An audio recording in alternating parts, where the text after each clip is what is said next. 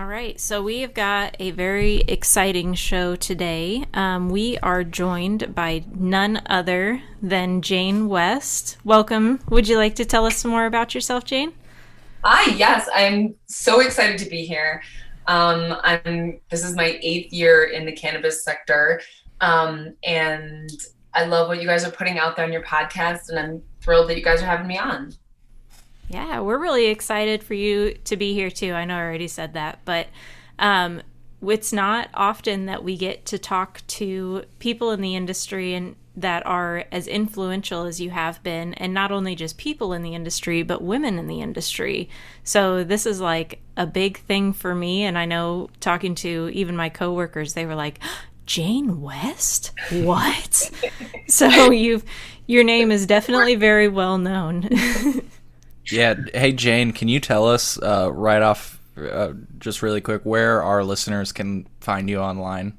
Yes, definitely. So, my website, janewest.com, is a good summary of everything we're doing. My social media handles across the board are at the Jane West, and additionally, I have Shop Jane West and Better with Jane. So really, go to janewest.com. You can learn out everything about everything we're doing there and follow along.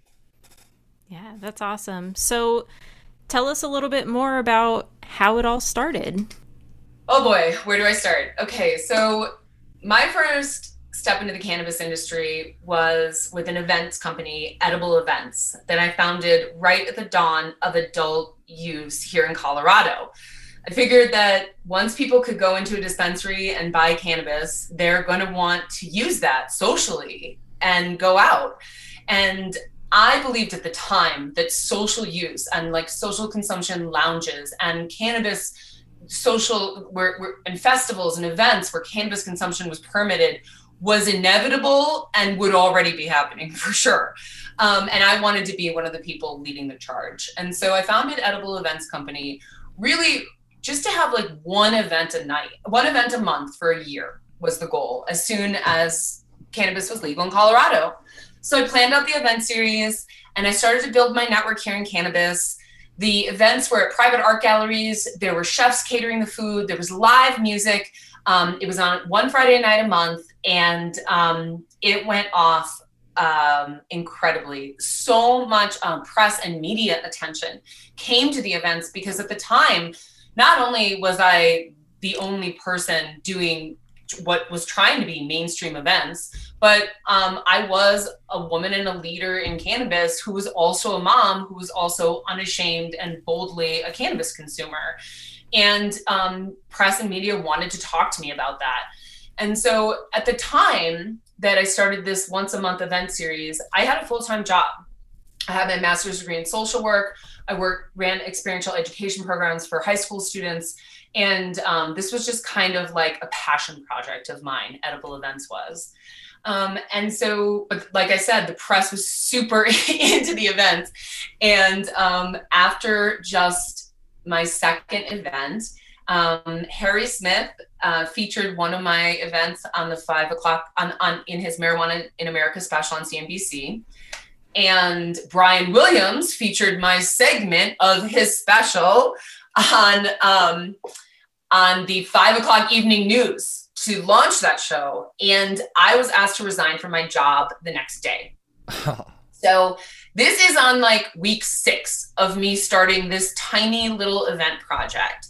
And so I found myself just 3 months in to entering the cannabis industry with the need to look for like a full time, like that's just it. I'm in the cannabis industry now. I just lost my job. My events were starting to really take off though. And so I really dove into them at the time.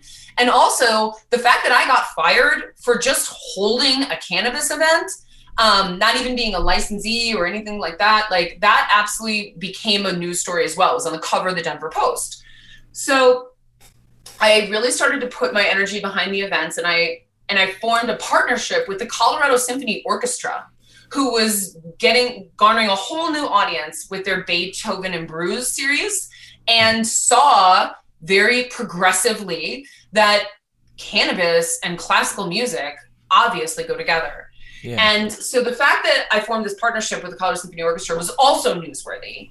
And the New York Times wrote about it. And we had the UK Telegraph come and videotape a bunch of the events. And it was really promising. And then on April 20th, 2014, exactly 7 years ago, this 420, I was hosting a wake and bacon brunch at a private bakery. Sounds 75 like our kind guests. of party. I know, right? Oh my God, it was so good. See, because I really was, I mean, I'm a dedicated event producer. So there was like chili rubbed bacon sticks, and it was at a bakery. So like all these little mini tarts and mini croissants that were like hot were like coming out. And it was just, all the events were like all you can eat and all you can smoke. People brought their own cannabis, obviously, but we had a lounge they could smoke in. It was a beautiful sunny day, and in the last hour of the event, an 8-person SWAT team showed up. Oh. And I mean, there were 8, officers, all head to toe black, all with guns, to put an end to the event. And Michael Hancock, the mayor of Denver, who has never been friendly to cannabis, was done with cannabis events and had sent the special forces crew to put an end to every single advertised cannabis consumption event that was happening in Denver, Colorado in 2014. And as a result, I received criminal misdemeanor charges from the city. They absolutely knew who I was and what I was doing and wanted to make sure that they criminalized what I had done so that I would be on probation. And if I tried to hold another event, could face more severe consequences. And so now I'm on month 4 of being in the cannabis industry. I no longer have the job that I had held for 8 years. And my events are no longer economically viable because I cannot hold them anymore. Yeah. And so at that point in time was when I pivoted and really leveraged like my community building experience to found Women Grow. My motivation for that at the time was that all of those news stories, first of all, this woman's hosting weed events. Then, oh, remember that woman that was hosting weed events? They fired her. Then, oh, now she's partnered with the Colorado Symphony Orchestra and there's going to be an event at Red Rocks. Oh, no, now the city shut them down and sent a SWAT team to Red. All of these news stories and the coverage I got, I had women from all over the world contacting me on the daily asking, how do I get in the cannabis industry? I want to work for you. I'll move there tomorrow. I want to be a grower. I want to own my store. How do I do what you're doing?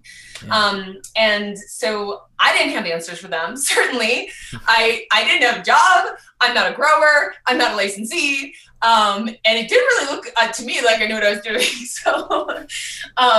So I really just went back to my community organizing roots, and I founded Women Grow, because as I started to try to help these individual women in different states, like one in Pennsylvania, one in Illinois, one in Oregon, I learned very quickly that it's a state-by-state game. And I can't help you especially back in 2014, I can't help you at all. If you're in another state, you need to know what are your laws and who are your representatives and what's going to happen there and how do you get a license. And so the premise for Women Grow was to organize women on a state-by-state level so that they could connect with other women and interested people in their networks and start to build those businesses. The most successful female-owned businesses and cannabis businesses in Colorado, like The Farm in Boulder and Can Labs, it was a testing facility, and Julie's Granola and Sweetgrass Kitchen, all owned by women. They were, those women really pointed to the other women in their network as a testament to like their support and their strength and their foundation for being here and keeping going, because it is challenging. And so I wanted women in other states to have that as early as possible. And also to have information. As the cannabis sector started to explode, more and more walls were put up of information of how to get in and how to not get in. Everything started to become pay to play. And there's just a lot of predatory, different structures out there where excited, optimistic, idealistic entrepreneurs were getting sucked into these different schemes. And so, the more information you have and the tighter your network was, it seemed the more successful these women's businesses were. And I wanted women in all these different states to have that. So I dedicated myself to building Women Grow. I decided that I was going to do it for 1 year. I was going to work 100% on Women Grow for 1 year. And then I figured that by the end of that, I'd have a better sense of where the industry was going, what I wanted to do next, and what my real place in the sector would be. And candidly, I was hoping that by like 2016, 2017, then events would happen. Then social use clubs would occur. Then a hotel chain would decide that all of these certain hotels are like members only, 420 friendly, you know? Yeah. I really did believe in my heart that social use and the rebirth of my event-based company would come back to life. And I hear now like tricklings of like different social use things, but I'm hoping that in order for a lot of these communities and cities to come back from the pandemic, that hopefully it starts really pushing the barrier of social use, and we really start to find places where people can come together and gather and drink and eat and have a coffee. I mean, all the social use places I'm learning about, there's always these crazy stipulations that don't make it the most accommodating space to gather. So I'm getting a bit off topic, but so that was what led me to found Women Grow. And I actually ended up spending 2 years on Women Grow. The first year, we really spent mainly just building the network and trying to find women leaders in every single state in cannabis or interested people that wanted to start chapters. We held national conferences where women came from all over the country and the world, Puerto Rico and Guam and Mexico, Canada, to see Denver. I mean, at that time, for our big first Women Grow National Conference, we rented the Opera House in downtown Denver. We made a space on the stage for women to come speak. We did these lightning round talks, like kind of TED style. And women came from all over, and they were able to really see like what adult use legalization looked like in Colorado, because Colorado is a very accessible state. We have over 500 dispensaries, and most of them are independently owned small businesses that Coloradans own. And so it was wonderful for all of these people from all over the world to come and be able to see that and to see what that's like, and to take them to dispensaries, to just show them. I mean, the looks, glazed over giant smiles on their faces. And we had like a circular shuttle bus that kept going from the hotel and the conference to the dispensary, and then they could all consume on the shuttle bus. And it was like the place to be. It was the greatest. It really was. And I think so many women that came into the sector at that time and made connections with those events still look back on that as this just like dawn of what they realized this could be. And then took that information and those ties and that positive feeling and support, back to their states as they had to get their head back down and try to figure out how to get their own businesses off the ground. Yeah, for sure. I mean, you've had an incredible journey, and, I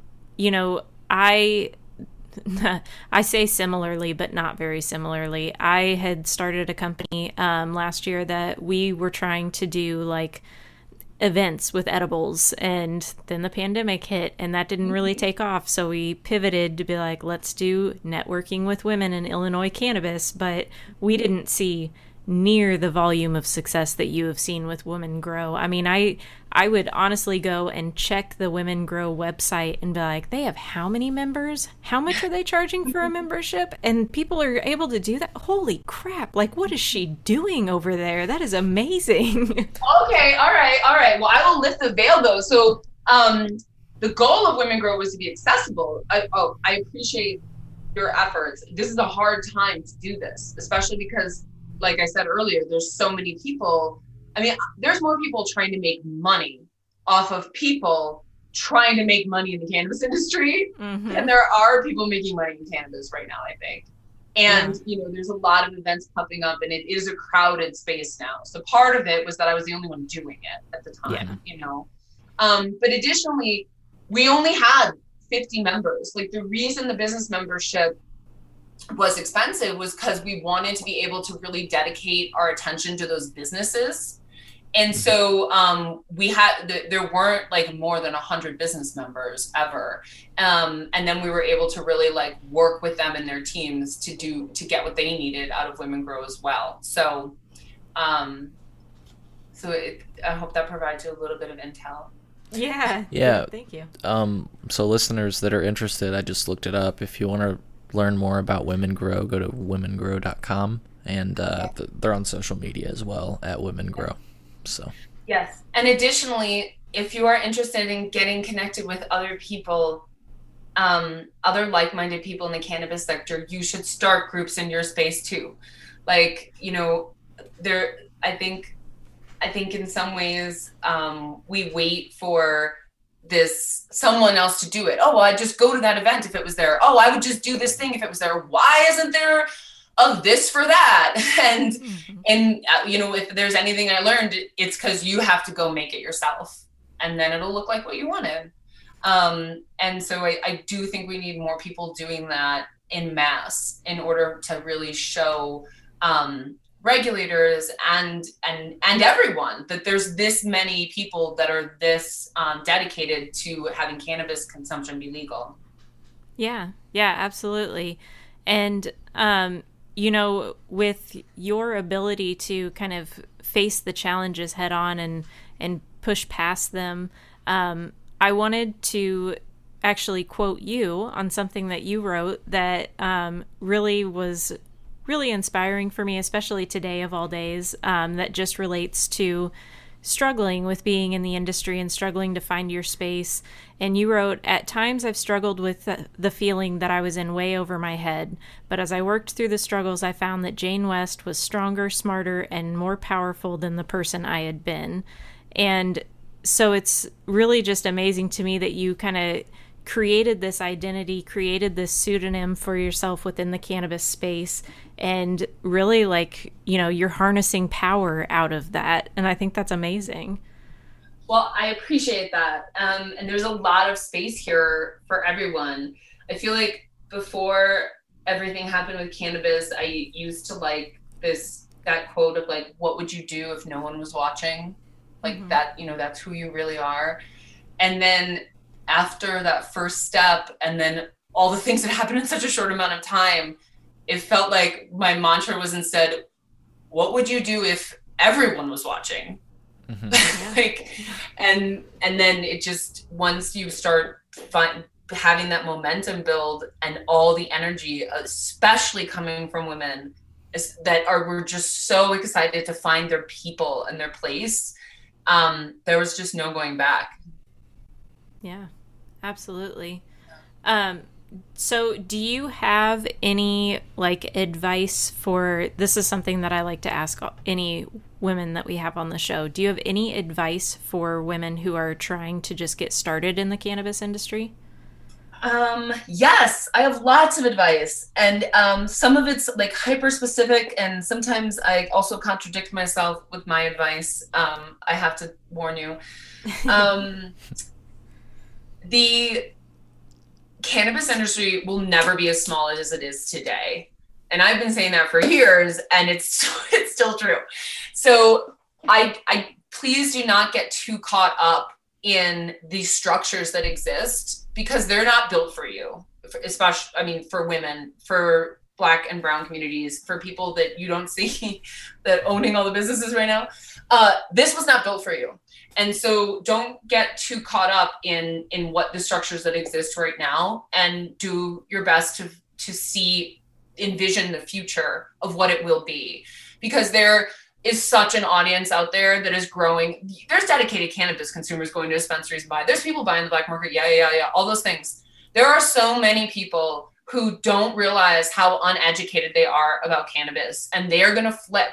And then there's all the oncoming generations, and like coming out of Colorado now, we're 7 years in to our kids. It's totally normal.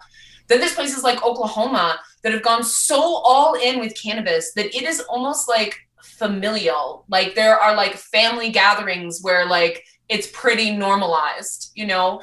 And so like we are just at the dawn of this, and don't let any of the structures that exist right now limit you in any way from what you think you want to do in the sector.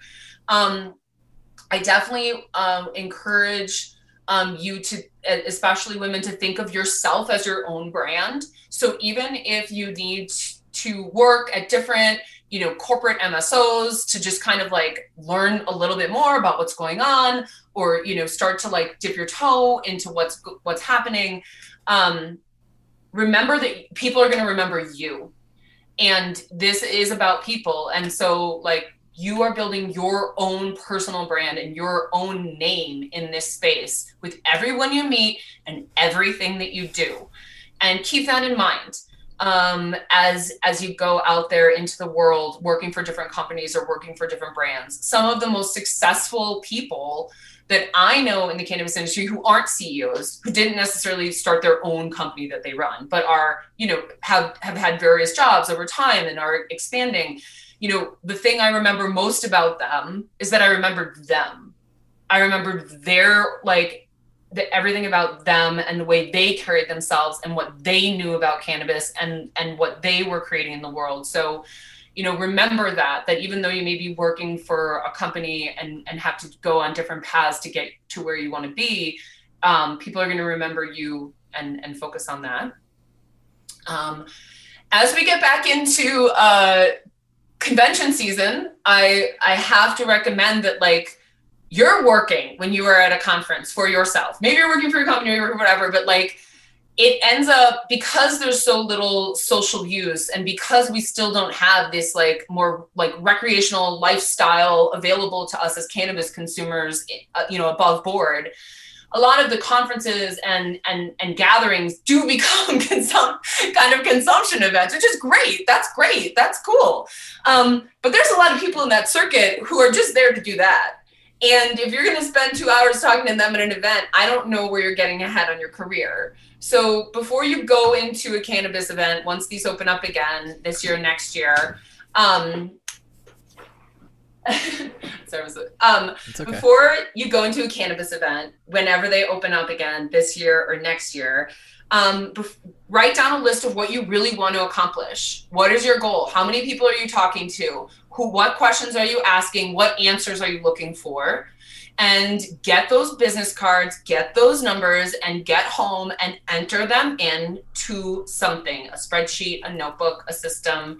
That is absolutely what I've done. I have created my own customer relations management system, and I have typed in myself with my own fingers 2,500 different contacts, and it's how I got this far. And if you don't want to do that, fine. But know that, what you're doing is like a fun passion project, and that's great. But if you're really looking to establish yourself and get ahead, you have to start building out your contacts and your network on your own. Yeah, I think that's great advice because, I haven't been to very many cannabis conferences. I think, honestly, I've only been to one so far. And I think going in there with the idea in your head of like, okay, I need to talk to at least 20 people while I'm here, and I want to learn about this, and this, and then, keeping up with those people. I mean, once you put them into the CRM that you created, are you, like this could be even before Women Grow, were you sending out newsletters or, how were you keeping in contact with these people? If you don't mind sharing your little industry. No, definitely. Secret. No, I still have my box. One of these boxes is filled with business cards that I joke about. And, honestly, people even like, I do this all the time still. And so people often are like, why are you doing that? Everybody knows who you are. No, I need to know who these people are too. It doesn't just work one way. I have spreadsheets, and I use Pipedrive as my CRM system. I find it to be incredibly efficient, no matter whether I'm tracking media. I have one entire list just for media. So anyone that's like promo, media, podcast, and then I categorize them by state or international. And those are some of the individuals that, especially if you're really building a brand or you ever want someone to like write a story about you for what you're doing, watching these different cannabis journalists evolve over time and the different businesses they work for and then what they ended up doing, you're tracking them as much as they're tracking you. And then in other categories, there's the services. And so this depends on what exactly you're doing in the cannabis sector, but like there's lawyers, there's accountants, everyone in that realm as well, that it's helpful to keep track of. And I always keep all the cards though, because sometimes, an Excel sheet just becomes like something you're scrolling through. But when you keep the physical cards, and I write on them with a Sharpie, I always have a Sharpie in my pocket at these conferences. When you write on the card, just a little note to yourself, that is what you remember. And even today, 5 years later, even I was like stoned out of my gourd on a Friday night, and I got this card from someone, I remember what I wrote on it. And I remember writing that, and I remember that person. And I think my only caveat to all of this is like, don't just go collecting business cards. The goal is to walk into the room and have that like magnetic feeling towards an individual, towards their aura, towards what they're doing. If you like something that they've said or done, like that it resonates with you. That's how you build a network that's like really supportive to you, and also that you want to be supportive of. Because at the same time, I've built this social media network, and I use a lot of blocking too. Like I like being able to also not have certain people in my network. So it's not that every card I ever collected, it turned out being like a connection. Sometimes they were like, do not work with. And you need to do that too, because, you're building your own business and you have to build your own fences as well. Yeah, absolutely. I think that's great advice. And, kind of what I get out of that is definitely network, but gravitate towards the people that it feels natural for you to want to talk to them. And don't be afraid to tell people no. Don't be afraid to be like, yeah, no, I thought we had something good going there, but I don't think it's going to work out. So I'm not going to contact you, but I'm going to hold on to this so that I know that I'm not going to contact you. Mm-hmm. Yep. I totally agree. I think it's helpful to just go in with a statement and a question. So like, what do you want people to remember about you? Have that practiced, but also, the questions are important, and they help you like realize how much you're in control when you're the one asking questions to people as well. So, yeah. And I really think that's especially important for women, to just like have your own list of questions that you're presenting to people so that you yourself can evaluate their answers, as opposed to just like having to be performative all the time. Yeah, well, and like you said, this industry isn't built for, like there's a segment of the population that this industry is specifically not built for, and we'll talk about that in relation to Illinois a little bit later. But I think that gathering contacts and stuff, if you have a healthy and diverse network, if any of those roadblocks are put in front of you, some of those contacts you've amassed over, your experiences could come and serve as a lifeline almost for you, Definitely. So I'm excited for you guys to start going to events. That's going to be fun. I picture you in like a booth with like your microphones and stuff. Yeah, it'll be super cool. I'm just so excited for like a return of normal, we used to know as life. Getting on my first plane next week, so we'll see. Yeah. Oh, can you still hear us? Yes. Sorry. Cool. I had to our mic started messing up, so I had to disconnect and reconnect. So when you first started with Women Grow, was there a moment that you were like, this is something? Oh, that's a really good question. I had a lot of those moments, and honestly, a lot of them they usually came at a moment where I myself was fatigued by it. Like, I still had 2 small kids. I was still trying to juggle a lot of things and learn what it's like to like run a business. I'd been an employee my entire life. I'm from Milwaukee, Wisconsin. I got my first job when I was 15. And I have never been unemployed. Every summer I had a job, and in college, all through college I had jobs. And so, having that like suddenly stop and then being like completely independent and having to figure out like how would this work? How would I actually like build a business, and how does that, happen? It was exhausting and hard and really challenging. And there were a lot of moments where I was like, okay, if I just stick with this for a little while longer, I'll find a good job. I'll find a good job where I will work at a place. But that never happened, thank God. Anyways, to answer your question, my moments would usually come where I was so fatigued that I was like, I do not want to do this anymore.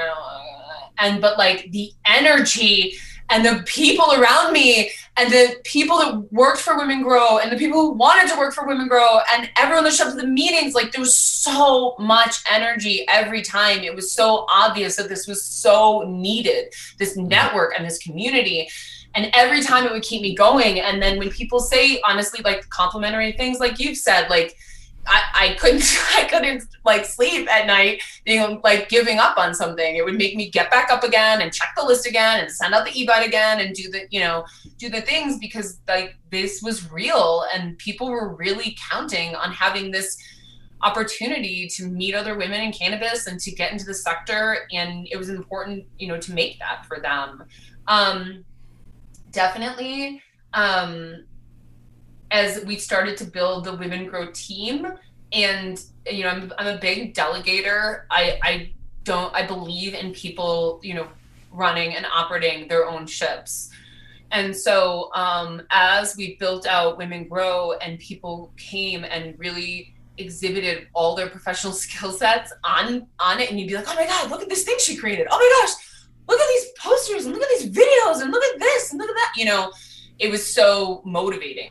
So those were all the moments that really kept me going during that time, because that was a challenging role for me to be in. And it was hard to keep that many people happy. We stuck to it. And in the second year, I started to build the next generation of Women Grow. And I worked with Hiller PC out of New York City, which they're the most incredible law firm, and they're the ones that took that federal legalization, the federal case, all the way to the Supreme Court. And they helped me put a structure, because they believed in Women Grow too. They helped me put a structure in place to like actually have like the operating agreement for the company and a transition plan for me getting out and a way to leave the company, the employees. So now Women Grow is 80% Black female owned. I'm super proud of what we had created. So those moments were hard. So before we talk about what came after, or what you're doing after Women Grow, can we turn back a few pages? Where did you grow up? Yes. Okay. I grew up in Milwaukee, Wisconsin. Mm-hmm. And I lived in Wisconsin my whole life, until I was 21. I went to Madison. And I love Wisconsin. I really, really hope that they learn from some of the terrible policies that have been put in place in Illinois. And I hope they make some good decisions. It sounds like they're starting to think about it there. I dream of like Scotty weed in a dispensary in Milwaukee, which I know it's funny. Like I remember when we first started in 2014, people, and actually right now, like we still have I have such a big family and network there, and people still are like, that's never going to happen. And you're like, no, wait, you don't understand. It's happening no matter what, when and how. And so I grew up in Wisconsin. I'm definitely a Midwesterner. And then I moved to New York City for a couple of years. There I worked, I had my major in international relations. And so I worked at the United Nations. The United Nations Development Program was awesome. And I was working on a pretty big project there when 9/11 happened. And so since we were working with groups in Afghanistan and different refugee groups, my entire program was closed. But I had just met this guy, I was kind of into him, and he was moving out to Denver, Colorado to go to grad school, and I totally fell for him. And so I moved out here too, and he's my husband now. And we both went to grad school here in Denver, and that's how I ended up here. Nice. Cool. So it's the path that was meant for you almost. Yeah. It seems very serendipitous. It does, right? Sometimes I see it all the time. I see like these different things and how it all came to be, but I think you have to get a bit older to do that. I should note that too, like the year I started this business, I was 38. So anyone who's like, oh, I can never do it, or like, first of all, most people I talk to are like at least a decade younger than I am. I'm 45 this year.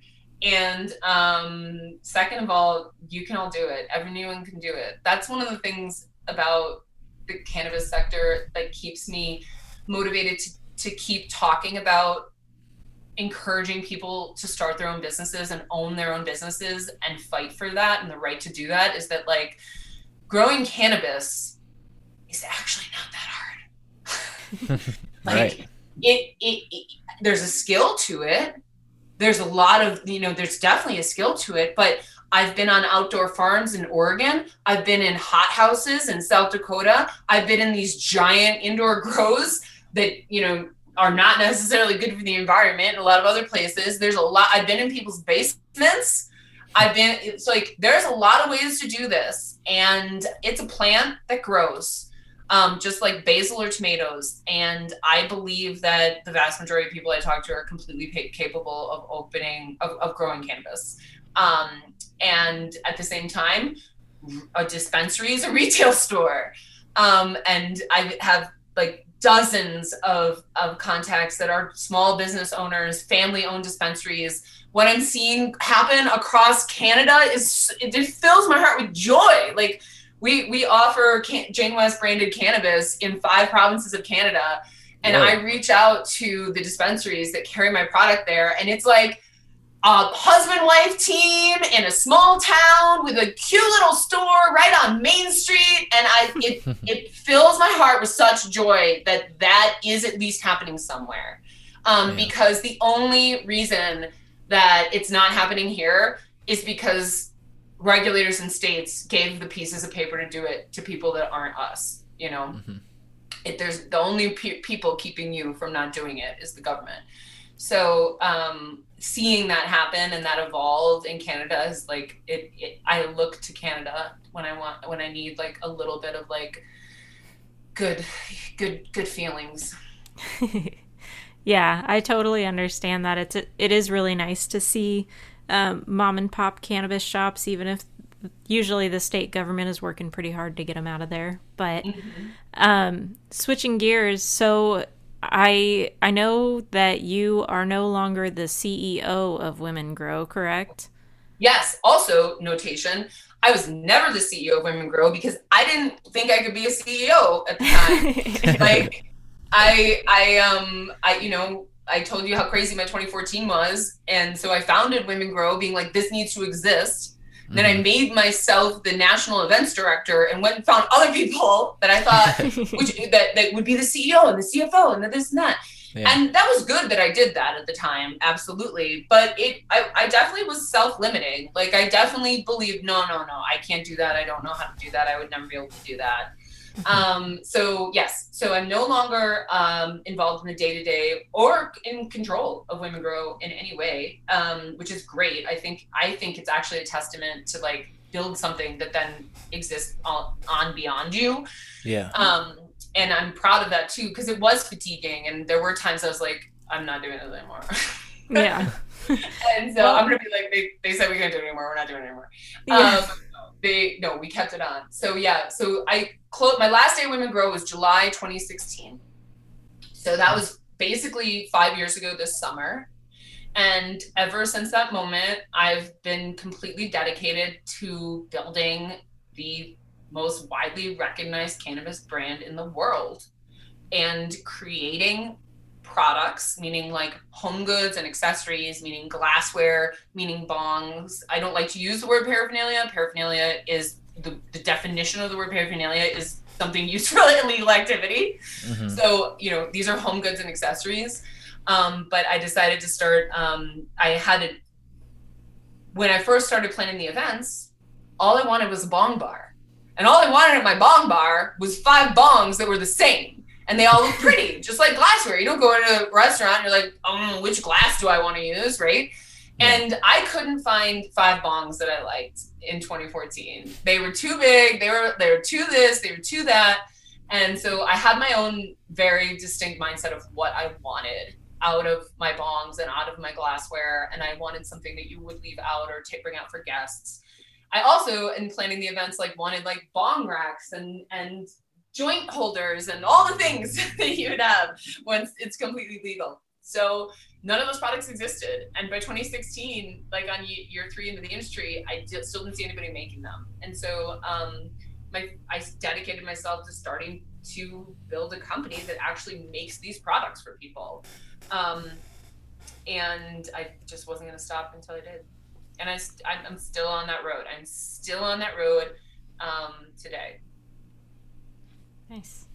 Hell yeah. So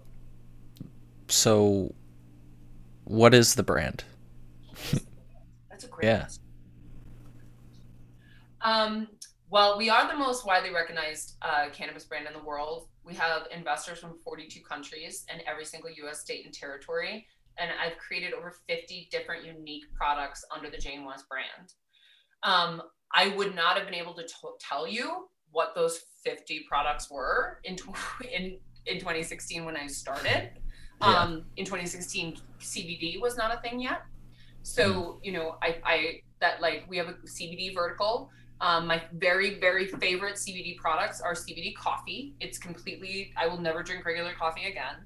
Nice. I absolutely love the entourage effect of CBD and caffeine. I think it has convinced me that we are a way over caffeinated society. And I think of all of my like friends in New York, and we'd all be standing there like, I'm so stressed out. And we're like drinking like triple lattes. Like, what are we doing? Like, we're pumping this, you know, caffeine into our bodies.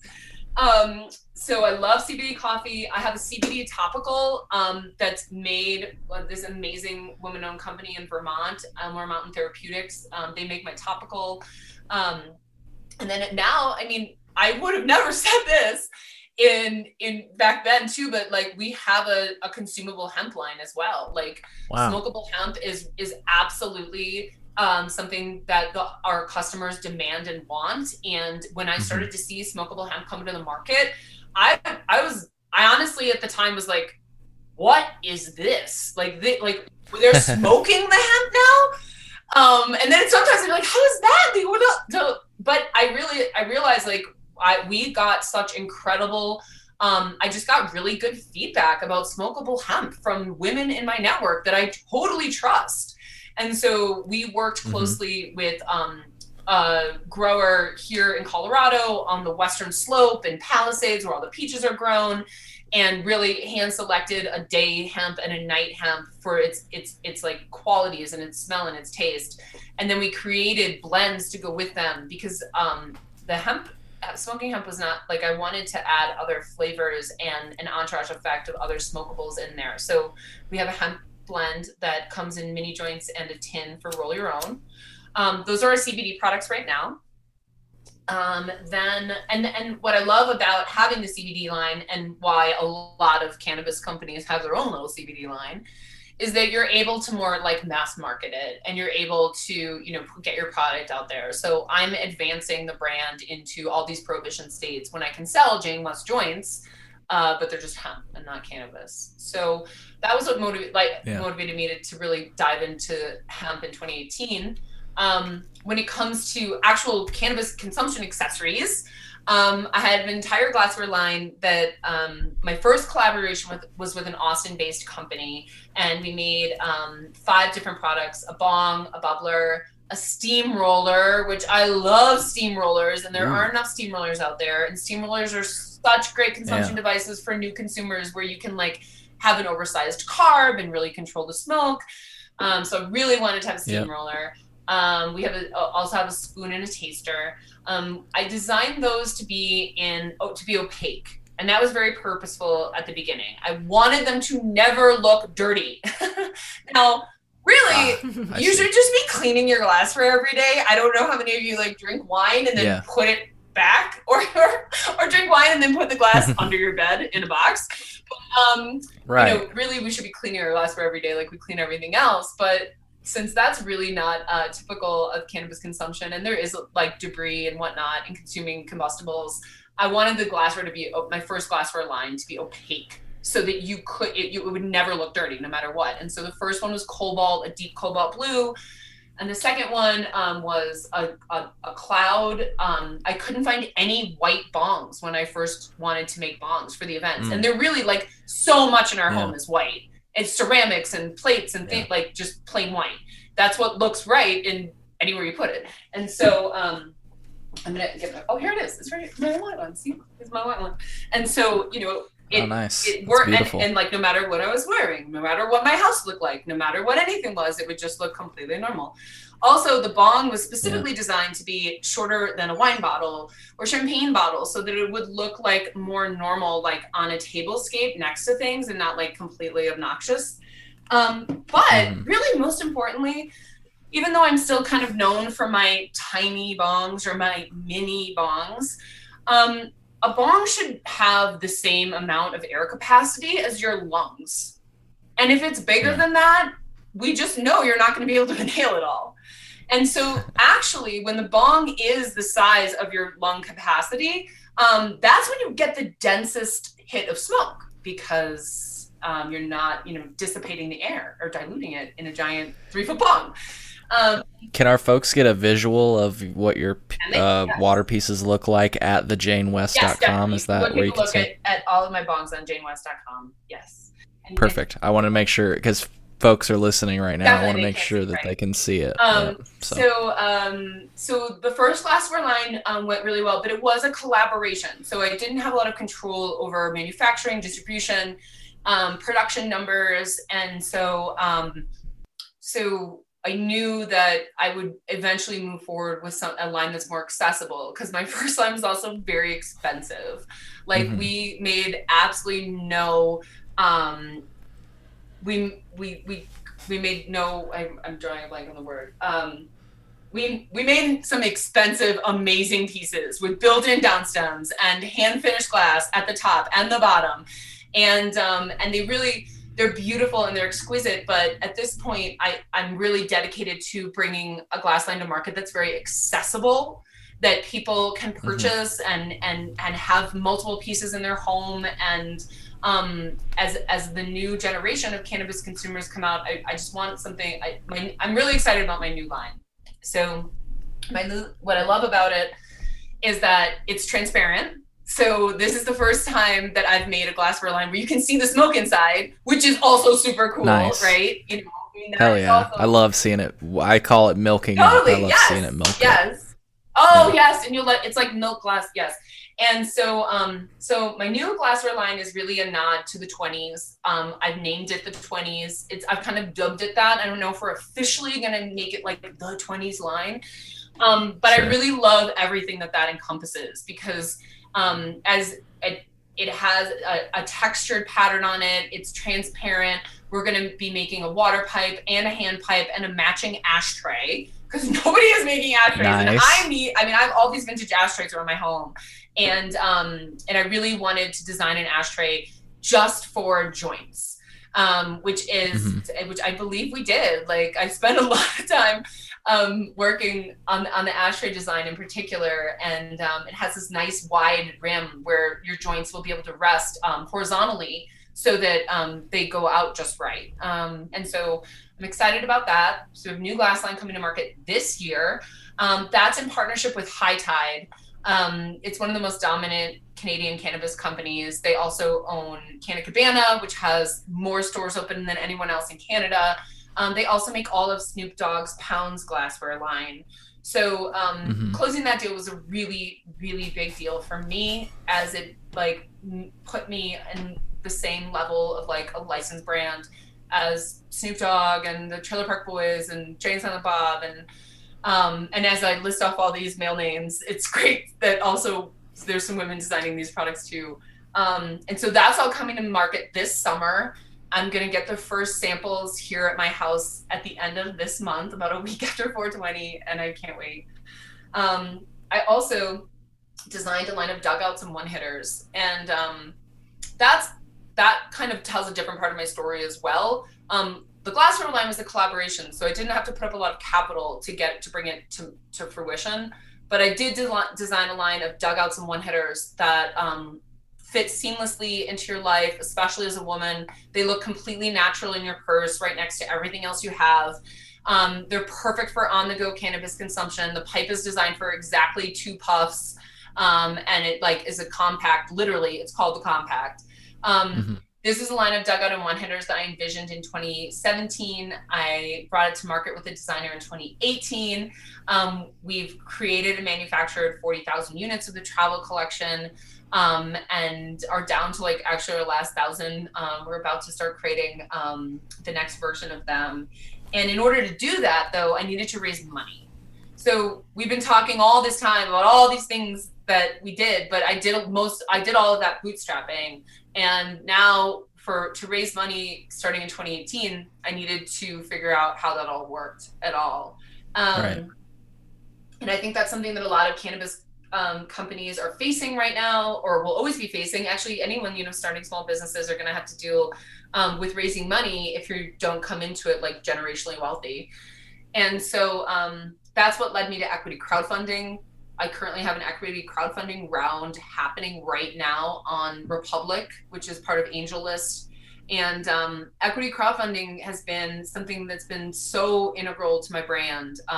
Like I said, we have investors now from 40 plus countries, 3,000 plus investors, every single US state and territory. Damn. And what I love most about what we did with equity crowdfunding is that I'm able to avoid the entire VC world. And because my experience in raising money from VCs was the least welcoming, least supportive environment I had ever stepped into. And it was a game that I was not interested in really playing. The game board is not built for me or anyone that doesn't have a lot of experience in it or doesn't have a lot of money to throw around. And so I hope that what I'm doing with equity crowdfunding, what a handful of other cannabis businesses have done with it, and the future of this, of being able to raise money from the crowd for your business, really starts to be able to fuel growth in cannabis businesses that are having a hard time finding funding. Gotcha. Well, I have some questions about some things that I read about you online. But yes. Justine, do you have anything before we segue to? We'll also talk about Illinois cannabis, of course, for our Illinois listeners. Mm-hmm. Should I talk to you or your husband about the fact that at one point you had, on quote, the best sex in your entire marriage? I'm joking. I'm not going to ask you about that. I wanted to ask you about the time you smoked a blunt with Snoop Dogg, and apparently you smoked a few joints with Willie and Annie Nelson. Holy fuck. All of that is true. Yeah, can you tell us just quick about those two experiences? Or? Well, first of all, do you want me to answer the sex question though? Because I do think that I think that cannabis and sex is going to be a huge topic coming up in the future. And many reasons, because a lot of women are getting off different antidepressants and anti-anxiety meds with cannabis. And then they're also finding, and which we know that those medications really hinder your sex drive and libido. And then on top of that, we know how enhancing cannabis is. So hold on, Jane. They're getting off of the antidepressants and then they're getting off with cannabis? Yes. Sorry. Yeah, that is true. No, absolutely. Let's talk about that. I used it as a lame joke, but let's talk about it. There's a hashtag in there somewhere. Get off of it. It's true though, it absolutely, once I've attended a bunch of different sex events within cannabis, and I know there's a lot of women that that's all they do. Their whole brand and everything they're building is just about sex and cannabis. Mm-hmm. And it's true, and then on top of that, alcohol is just such an inebriating and dulling substance. And once you start to like put that to side and drink your soda waters and use all different forms of cannabis all night long, you can put it on top of your skin, you can put it in your stomach, you can put it in your lungs. And people are having a whole lot of fun, and they're gonna have a lot more fun, which I'm excited about. I do think that this will like trigger. I'm excited about the 20s, and I think that will actually play a big role in it. Yeah, I definitely have had some really unique opportunities and been able to meet a lot of incredible people in the cannabis space. I love Willie Nelson and his team. Annie Nelson came to the first Women Grow Summit that I talked about earlier in this podcast, and that was how I met her, as her and Willie were starting their brand. And so they're just such a wonderful family, and everything that he's building with his growers and with the Willie's Reserve brand, I watch them. They're like a comp that I watch to see what they're doing next, you know? Mm-hmm. And I have met Snoop Dogg. I'm going to LA next week to support some of his other efforts there for 420. And nice. And now we're both making glassware from the same company. So he's definitely one of the like father figures of the cannabis space, I would say. Absolutely. That's well, if nuts. you get connected to Snoop Dogg through using the same glass people, does that mean that you've hung out with the Trailer Park Boys too? No, I haven't yet. But I haven't yet. But that's on my list. That's definitely on my list. Oh, for sure. I saw that you stopped watching TV. I did stop watching TV. Well, I never really watched TV. Okay. Right after I had my kids, that was kind of the end of it. Like, you don't even Netflix and chill? You don't just no? Well, okay, this is not true. I watch Marvel. Okay. Anything Marvel, Bob's Burgers. Hey, nice. And Japanese anime, One Piece. These are the things that we do in this house.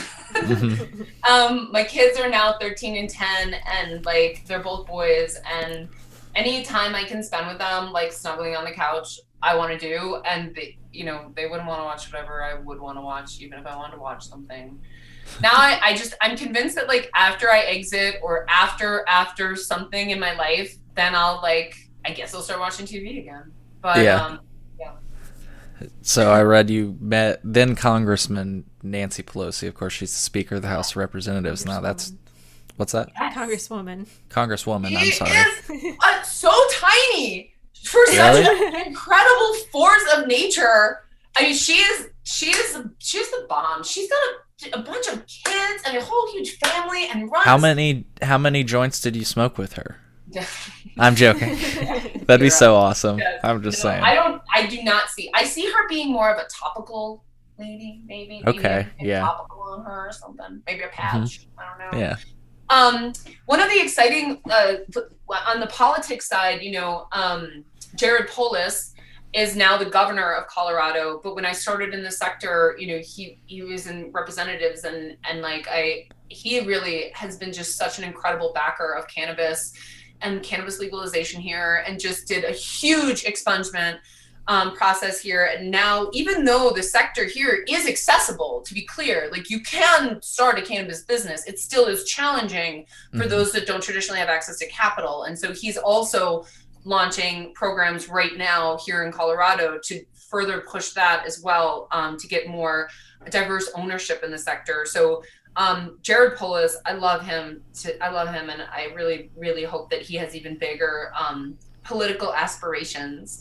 But yeah, a lot of politicians came through Colorado back in the day, and when we were doing Women Grow Lobby Days, I got to meet Elizabeth Warren, and that was definitely awesome. Yeah, actually, you asked a question. You asked a question earlier about Women Grow Lobby Days, and you asked a question earlier, like, was there a moment that you realized, like, oh my gosh, this is the thing? Uh-huh. So we were going to do Lobby Days in 2015, and we were just going to have like 12 of us go. We're like, okay, let's go. We'll just find the most important people and we'll lobby them. And it was almost an afterthought that we were like, you know what? Let's just email all the people that signed up on that thing and just tell them we're doing this. Maybe a few of them will come. Maybe, we'll have lunch with, we weren't even thinking it that big. We sent out the form to about a couple hundred people that had signed up on the Women Grow site, and we had like a 48% return rate, and 100 women from all over the country came to Women Grow Lobby Days. And that actually was the moment that I was like, oh my God, this is something. We sent out one newsletter. Like, I mean, it's not, you know, that was one of the moments I was like, wow, these people traveled here. We need a room block. We need like, you know, food and beverage now. Yeah. So yeah. Anyways, so yeah, I think that's just going to happen more and more. One of the things that has been frustrating to me to see, though, is the complete lack of female celebrity. Like that, celebrities are consuming cannabis. Mm-hmm. And I wish by now we were seeing more and more of them do it openly, so that everyday people felt comfortable doing it normally. Like, I dream of like celebrities in that page of like Us Weekly where it's like, they're just like us. Yeah. They go to the grocery store. They smoke a joint in the park. Mm-hmm.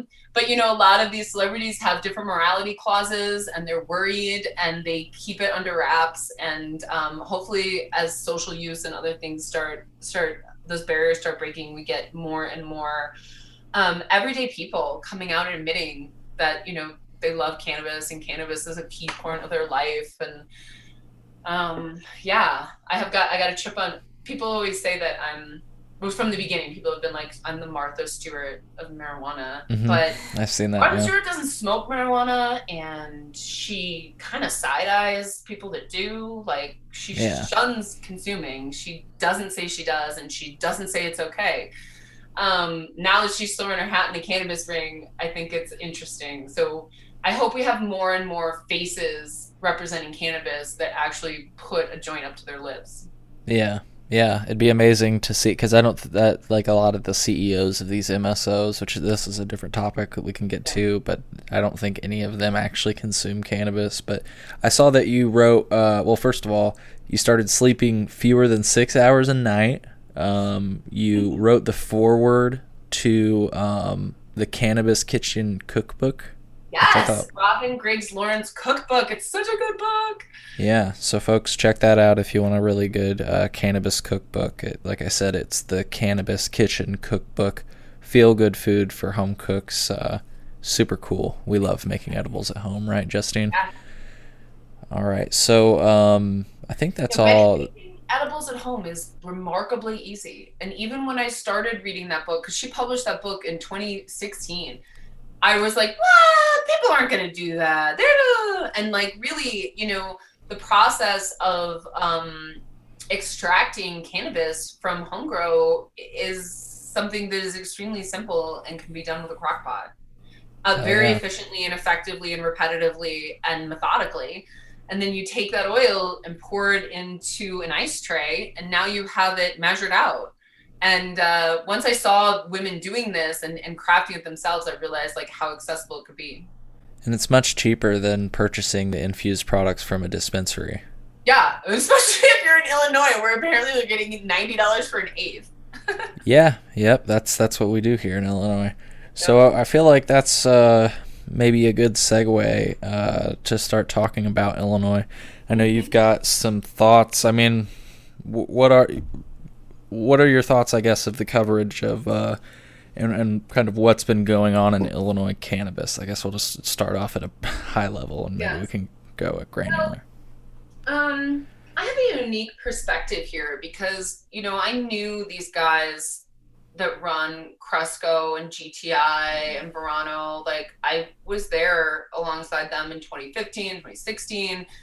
And I remember at the time, especially coming from Colorado, where there's thousands of business owners, thousands of cultivators, hundreds of retailers, thousands of cultivators. Yep. In a state of Colorado that whose population is like half of Illinois. When I first started to see the legalization roll out in Illinois, it didn't make sense to me. Like, the numbers were way too low. I couldn't understand how this few number of people would possibly have licenses. And I remember being at different events and seeing Cresco and GTI pitch and talk about their companies. And it was the first time I even heard about the concept of a limited license market. Like, that's not what Colorado is. That's not what California is. And, you know, Washington State has its own challenges, but there's not a specified super small number of licenses being given out. Right. And I remember at the time, now I know naively, thinking, oh, there is no way that's going to happen. Like, who do these guys think they are? Only 21 cultivators are gonna exist there, and they get to run the whole thing and control all the supply. And I mean, I obviously was naively, especially since, you know, as you I'm sure know, a bunch of them have 2 licenses. GTI got 3 to start, and then they like, you know, so that's and even no limit. That's less than 21. Yeah. And so and no limit on square footage versus when they when/if. It seems like the question is both, because they've been taking so long. We're approaching a year now that they should have released craft grow licenses. The thing about the craft grows, like we've talked about in the past on the show, you start with 5,000 square feet. Folks that want to like actually research this, I always like to cite my sources. Look up craft growing license cannabis industry lawyer, and our friend Tom Howard has a really good write-up on like the requirements and stuff like that with regard to it. But the point is, we've talked to a lot of different craft growers, and it's impossible to scale up, you know, and actually make profitable money, and it's just sad, you know. No, it is. Well, because also, like, from what I can understand, it's basically sharecropping. Like, if you don't control the markets where your product is sold, then they're completely reliant on retailers to get their products to market. And so, like, what are you doing? Like, it's just very, I don't mean what are you doing? I understand absolutely why someone would want to own their own cannabis business and have their own craft grow. But it was defined in such a limiting manner. It's unquestionably limiting. It's and also, like, all of this was just made up 6 years ago.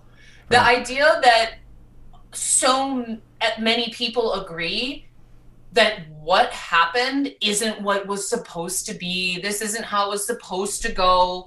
Like, it seems far too easy to simply change it. Add a 0, make it 50,000. We know that you don't have enough supply to begin with.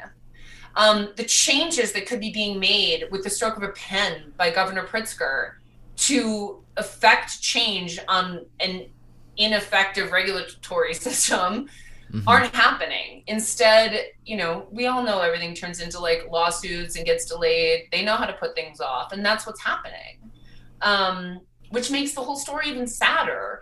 Like, when I came to Illinois in 2019, and I was told, oh, no, it's all about to happen. I was like, well, no women own anything? No, there's none of the Black and brown people in this room at this networking event own a single thing. Like, and then I was told, oh no, it's going to happen. That's all happening next year. Don't worry. And it hasn't happened. And so to me, I just have this pretty jaded view, because I think back to what I heard the leadership at these big MSOs say they were going to set out to do when they were pitching to investors back in the day. And coincidentally, that's exactly what they've done. Yeah.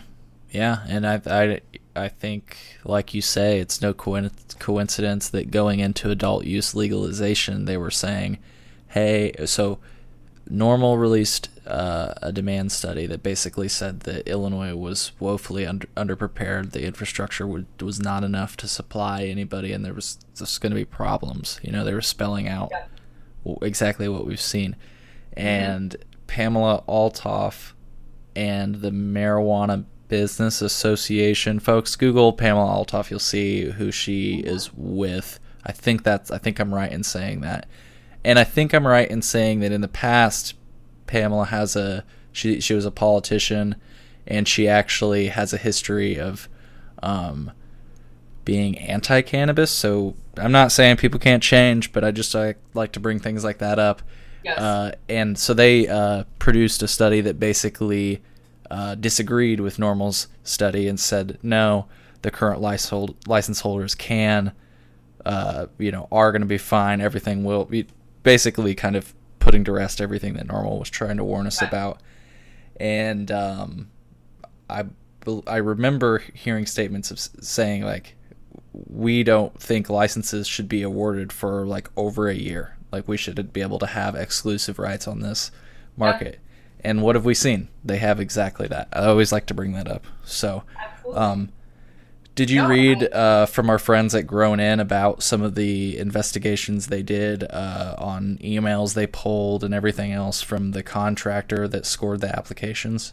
I try my best to. I'm so grateful and appreciative to finally see journalists and people like Grown In coming into the space. I do want to just take a moment to comment on that, because one of the biggest issues I have with cannabis right now is that these are all for-profit media companies. MJ Biz and all these other entities, they are for-profit companies that benefit from the sponsorship of big businesses and have staff writers, not journalists. And so, and they're the ones pumping out all the information and framing it and shaping it and saying what is good and what is not, and reposting people's press releases without even editing them. Right. And so, yeah, I just want to comment that, like, when I started reading coverage from Grown In and Tom Schuba, and it was so, like, it filled my heart with joy that someone else was seeing this the way I was. So, no, I didn't read all. Wait, what was the original question? Was yeah. So they every week it's a new thing they find. Right. It was just crazy to me, just to give a quick recap of it, that know we gave KPMG a non-bid contract, which eventually cost the state $4.2 million, and KPMG outsourced the bulk of the work to a Florida company for $700,000, and licensees had to put like their applications and stuff on flash drives, which ended up failing. Yes, I did read this. Yeah. Once you start reading it, you're like, how? Keep going. Sorry, keep going. No, exactly. You were saying, I was pretty much done there. Like, how? Like, we've got this crazy technology. I've got this, people can't see, but I've got, a watch on my wrist that can connect to a satellite and they tell me exactly where I am, and I can call my mom. This is some futuristic shit, and we are not taking advantage of fucking email. Why are we doing this in a flash drive? More importantly, also, as you start to take if you start to get that, I have partners that are licensed in 13 states. And so I understand like these different licensing processes. And at one point you have to ask for, what is all these applications for? Right. Like in places in Oklahoma, you go down to the state building, you get a license in 48 hours. Then they come check on you to see if you did what you said you were going to do. The entire, it's administrative racism is what I believe it is. It is putting as many barriers in place as they possibly can so they can be like, oh, sorry, the deadline didn't get passed, or something. Like, it's all just more excuses to prevent competition in the market. That's all. Every day that goes by now, we're going on billion a year plus. Yeah. It was reported the other day that Illinois has officially now brought in more tax dollars from cannabis than alcohol. Yes. Thank God. Honestly, it's hard. I'm so caught up in it, because that information to me, I think that is a safer community. I think that is a safer state. I think that is healthier. But the fact that all of that money is just going to a bunch of 1%ers who got in early on the game and built a bunch of walls up to make sure no one else would. Yeah. And you're already there. Now you're all publicly traded. Let's just let other people compete and give them the same pieces of paper you got to do the same thing you're doing. It's that simple. It's going to take them months and months and months and months to even start to compete with you. By then, we're going to be at 3 billion. Yeah. My naivete towards this just keeps getting worse, I guess, because a year ago I was making posts saying they're going to make $1 billion Yeah. before a single woman or person of color owns anything. Yeah. And I was wrong. I think and it's just snowballing at this point. Because, like you say, like just because, let's say we, you know, it's a miracle day tomorrow and we see all the licenses get awarded and all the announcements come out, right? Let's just hypothetically say that happens. That doesn't mean that they're going to open up the door. That doesn't mean they're going to have product to sell. They still have to pop seeds. They still have to, you know, prep the building, pass. Like they probably have to get checking in with zoning if they've not done that yet. There's probably some state walkthroughs you have to do, insurance. People who are going to fail, investors that are going to leave, banks shop that are going to get closed. Like there's still, what's so sad to me is that like the rest of the people don't even, you know, I recently read one of the MSO's representatives, Wendy Berger, talking about how like, oh, we're just in the third inning here in Illinois. Yeah. And so like we're just getting started, so it's okay that other people don't have access, but like, you know, they haven't even gotten their uniforms yet. They don't even know what team they're on. They're not even like at spring training. Like I don't know what you're talking about with these like core euphemisms, but like it doesn't make sense. It's not fair. So and it bothers me, and then it bothered me for a very long time on the inside. And because I wasn't there and I couldn't, like, I wasn't sure about what I was seeing. But then like, seeing, you know, hearing your coverage, seeing what you're sharing, seeing the social equity groups that are springing up that are really fighting for it. And seeing like reporters and Grown In does like start to give me a little bit more hope. I mean, I really believed that Illinois was going to be a place where women in cannabis thrived, where women owned cannabis businesses. You know, like I started Women Grow in 2014, and that was at the same time that Illinois Women in Cannabis started. And like, you know, I said, I'm my master's degree in social work. I was brand new to the industry. I really didn't know exactly what I was doing at the time. And, you know, Illinois Women in Cannabis is just such a powerhouse team. Like, you know, most of their staff are, you know, full-time employees of MSOs, Cresco or GTI. And, you know, they've been able, Dina Rollman, she's the senior VP of government relations. So like that is someone that absolutely, you know, understands like the licensing process, the lobbying process, like how to actually, you know, get into the game. And, you know, the family ties with Vanessa Bechtel, Charlie's sister, who also co-founded it. And then Wendy Berger, who's I've seen on all these panels and, you know, and supports women in business and has raised hundreds and hundreds of millions of dollars for GTI. And then to see how much those businesses, Cresco and GTI especially, have grown in those 6 years with like, now they're in over a dozen states and 50 plus stores and the billions sold. To see that all of that like influence and money and power somehow hasn't been able to result in having a single woman own a cannabis license. It's disheartening to realize that like that's how, like I wish I had more answers for the women of Illinois and other limited licensing states who come to me wanting to know how do I own my own cannabis business? Because, you know, without women actually owning it, there's no glass ceiling being broke. Yeah. Like you're still, you know, a subordinate at a company if you're just an employee. So I really want to see more women owning cannabis business licenses, owning cannabis businesses. And I did hope that Illinois was going to be one of those locations where we saw that early on and we saw like a modeling that like women can own these businesses too. So hopefully in the next couple of years, maybe we see some of that. Because also like women, that I want to hear from those women.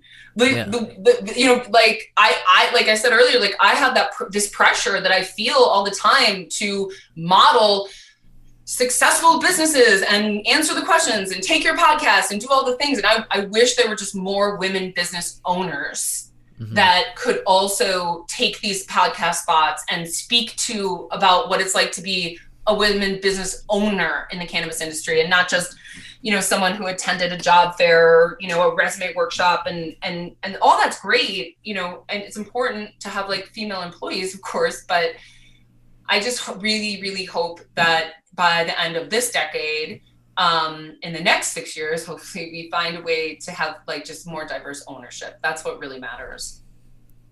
Absolutely. Well said. Well, any final thoughts on Illinois cannabis?